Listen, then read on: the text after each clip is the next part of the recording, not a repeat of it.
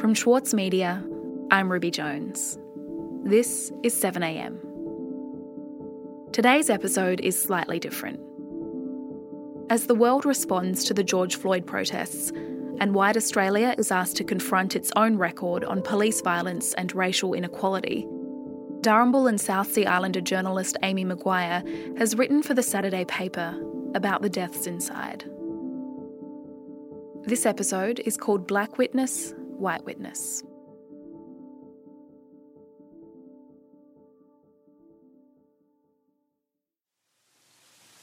It was nearly 9 minutes.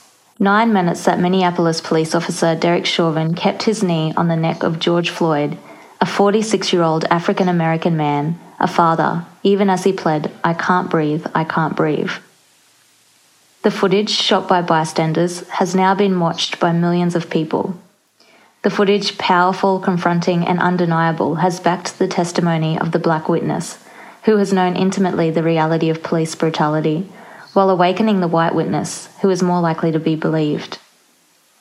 Protests continue across the United States, even in the face of mass arrests, tear gas, and rubber bullets.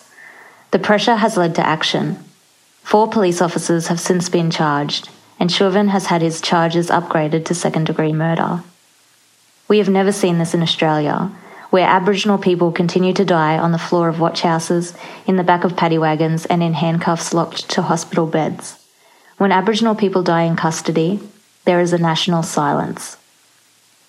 But it is not for lack of protest, nor because there is no black resistance in this country. When families hold rallies in capital cities, they are not well attended. The names of those lost are not repeated over and over so as to become ingrained in the national consciousness. Just as their names disappear in colonial reports, so do their stories and their acts of resistance and agency, as well as their diverse histories and their relational ties to community and country. They are seen as bodies that are not worthy of grieving, even as their families and Aboriginal people across the country continue to grieve for them. While Australians now engage in collective acts of witnessing for black deaths overseas, they remain apathetic to the black deaths in their own country. If we did see the same uproar for every black death in custody, for every Royal Commission recommendation that was not fulfilled, for every report that was ignored, would we have so many families still in mourning, still crying out for justice? Over the past week, there has been an acknowledgement, largely forced by Aboriginal people, that any form of solidarity must begin at home. There is a brutality evident in the statistics that show black jailing rates in parts of Australia are the highest in the world, and they have continued to grow. This isn't news to Aboriginal people, and it shouldn't be news to the rest of the country. Aboriginal and Torres Strait Islander people make up 27% of the national prison population, while we are only 2% of Australia's population. In the decade between 2006 to 2016, those rates jumped by 41%. And while the focus has often been on Aboriginal men, Australia has also been locking up Aboriginal women, most of them mothers, most of them victims of violence, at rates that beg a belief. Aboriginal women now make up 34% of the female prison population. Nearly 3 decades after the Royal Commission into Aboriginal Deaths in Custody handed down its report, successive Australian governments have made no attempt to address its recommendations. With law and order policies electorally popular, they have only made it worse. The black deaths have not slowed. Since 1991, 432 Aboriginal and Torres Strait Islanders have lost their lives in custody. They died while denied their liberty, away from their families and children, and in many cases, their country. The statistics should solicit shock and outrage, but they also can flatten the complexity of this issue and overshadow the life stories of the people who lost their lives. Numbers conceal the full extent of the violence, just as official explanations for deaths, natural causes, have a way of rendering invisible the multiple forms of state-sanctioned violence that force Aboriginal people into jail in the first place. There is not always video footage of this violence. It is not always easily understood or identified, because to identify it, you must situate it within its historical context. But by reading the stories of these cases, by bearing witness to the deaths inside, we begin to see the full extent of police brutality in all of its forms. There was no video footage released of Wiradjuri woman and mother of four Rebecca Marr's final hours. News of her death was announced in a short police media statement that held few details.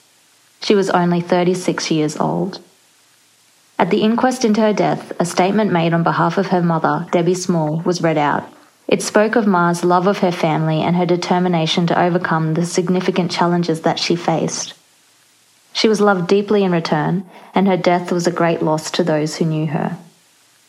Rebecca Marr was walking along a street in Cessnock in the New South Wales Hunter Valley in 2016, just after midnight, when she was approached by a police van in relation to a breach of bail. She had not breached bail, but police officers detained her regardless, using powers which allow police to detain an intoxicated person if there is no responsible person to take care of them. A quarter century after the Royal Commission had recommended the decriminalisation of public drunkenness, Miss Marr was detained for supposedly being drunk in public. But she had committed no crime. By 6 a.m. the next morning, she was pronounced dead. The media began to report on the case about a month after her death, with the disclaimer that hers was the first black death in a police cell in New South Wales in 16 years, the first since the Custody Notification Service had been implemented. Under New South Wales legislation, police were required to call the Custody Notification Service, or the CNS, a 24-hour legal hotline staffed by the state's Aboriginal Legal Service. In Miss Marr's death, police didn't call this number. The narrative around this dominated the coverage, even before the inquest. The story became concentrated on police procedure rather than justice. The questions were predetermined and centred on one phone call. During the inquest, it emerged police had not even attempted to find Miss Marr's mother, a responsible person who could have taken care of her, as was required under the legislation. They had simply not been bothered. This devastating lack of care was again shown in the fact the police at the station had failed to conduct proper checks on Miss Marr, a fact the coroner established was because of a lack of concern for her welfare. The police had incorrectly believed Miss Marr was HIV positive. She was not. But this affected the way they dealt with her, including, as the coroner quoted, a failure to search Rebecca for fear of contracting an infectious disease, and the failure to note on the whiteboard the warnings of Rebecca's risk of self-harm. Miss Marr was not drunk when she was picked up. Instead, she struggled with drug addiction. And because the police did not search her, a pill bottle she had on her was not taken away. She would die of mixed drug toxicity. The police failed to do their due diligence, leaving her in the cell to sleep it off. In the coroner's words, they saw their duty to simply accommodate Rebecca and not to care for her. They locked her up to contain her, to keep her out of sight. Perhaps the most dehumanising aspect of the police accounts, which spoke to a callous disregard of Miss Marr's life and her worth, was the conduct of one police officer, who, in the words of the coroner, mimicked Rebecca's stumbling in the police station as the behaviour of a chimpanzee. It was a highly racialised image which seemed to be inconsistent with the officers' claims they did not know Miss Marr was Aboriginal. Rather than care for her, they mocked her, and the next morning, after she died, it took them 6 hours to inform her mother. These are the indignities that Aboriginal people are subjected to, both in life and in death. There cannot be over 400 black deaths and no justice. There can't be 400 victims and no perpetrators. As Gomeroi law scholar and poet Alison Whittaker so astutely said this week, all of this leaves our public discourse full of black bodies, but curiously empty of people who put them there.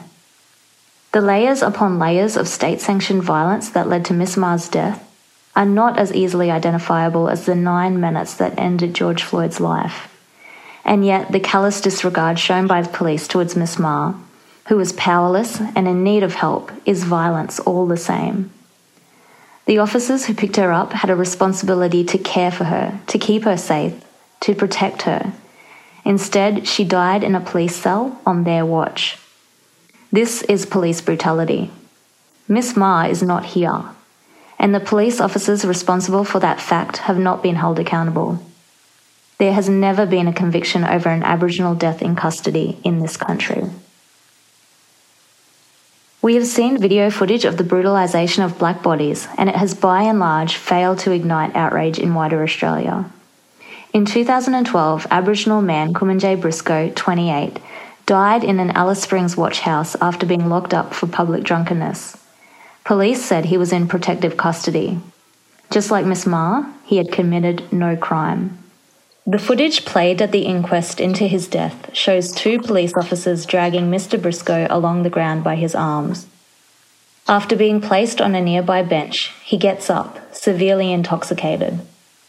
Another police officer grabs him by the arm and slams him into the front desk.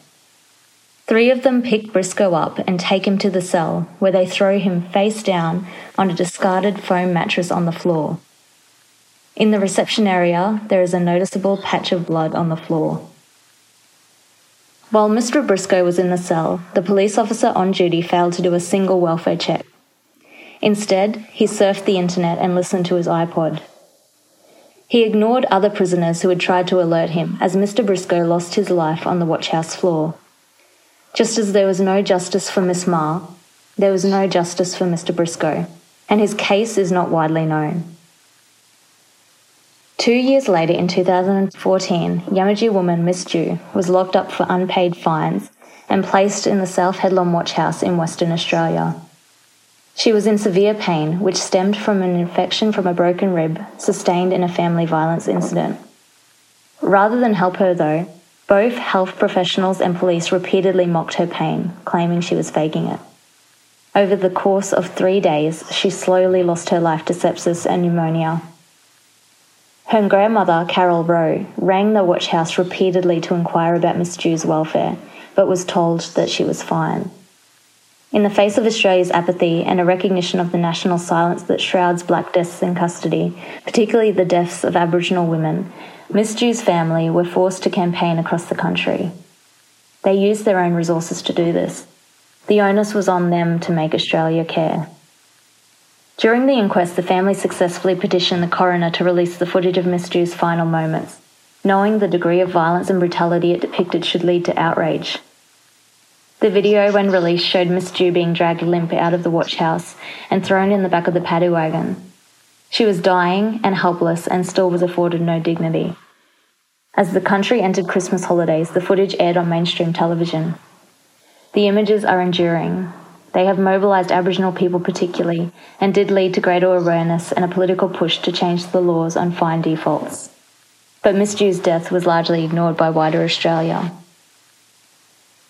To bear witness, we must understand the reality of violence in this country and how police have been the wielders of it, the weapons to disperse, to contain, and to kill Aboriginal people. Led by white officers, the Native Police, established in New South Wales in 1848 before transitioning to Queensland control in 1859, where they reported directly to the Colonial Secretary in Brisbane, operated as a standing death squad for the next 50 years across the Queensland frontier, in the words of UTS researcher Paddy Gibson. Police were largely involved in Aboriginal life under the Protection Acts in the states and territories. In New South Wales, they were legislated under the State Act to issue, withhold and supply rations, determine whether a person could see a doctor, expel those deemed as troublemakers, and remove Aboriginal children from their families, a practice that gave rise to the Stolen Generations. The violence of the police is part of our national story. The distinction between whose life is seen to matter and whose is not, and in which space a death is able to be grieved and mourned, is a distinction between those who have everything stolen and those who have profited from this theft. Last year, Aboriginal Australia mourned the deaths of Joyce Clark in Geraldton and Kumanjay Walker in Yuendamu, both of whom had been shot by police. In each case, a police officer has been charged with murder. Neither led national news bulletins despite their obvious significance. But there is a reason why the violence inflicted upon black bodies in this country is not seen as shocking. It is normalised violence, the violence that we have come accustomed to seeing. Its deep roots stretch back generations. The violence inflicted by the state on black bodies is seen as inevitable. It has been legitimated, and part of this legitimising is the dehumanisation of Aboriginal people, the idea that because they were incarcerated, they are somehow responsible for their own deaths. This operates through the concealment of state-sanctioned violence throughout their entire lives, not only the events that led to their deaths in custody. In order to break this cycle, we must bear witness. We must mourn. We must take part in public displays of grieving. We must resist the disparaging images of Aboriginal people, which rely on hundreds of years of stereotypes designed to dehumanise, and we must assert our right to exist free of violence and brutality.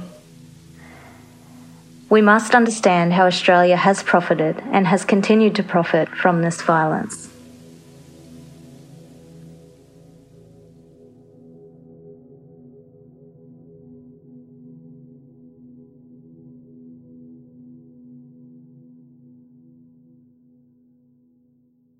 Need a reminder of what political leadership looks like?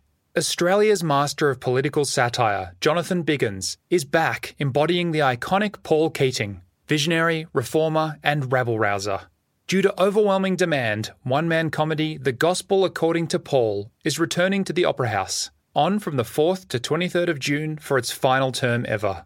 Secure your tickets now at sydneyoperahouse.com for an unforgettable evening. Also in the news, tens of thousands of people protested across Australia on Saturday to oppose the deaths of Indigenous people in police custody. In Sydney, a last-minute decision in the New South Wales Court of Appeal meant that protesters were immune from prosecution for breaching public health orders. However, Victoria Police have said they will fine each of the organisers of the Melbourne protest. Meanwhile, in Minneapolis, City Council members have pledged to dismantle the city's police department. 9 of the council's 12 members appeared at a rally in a city park on Sunday afternoon local time and vowed to end the current system of policing in the city.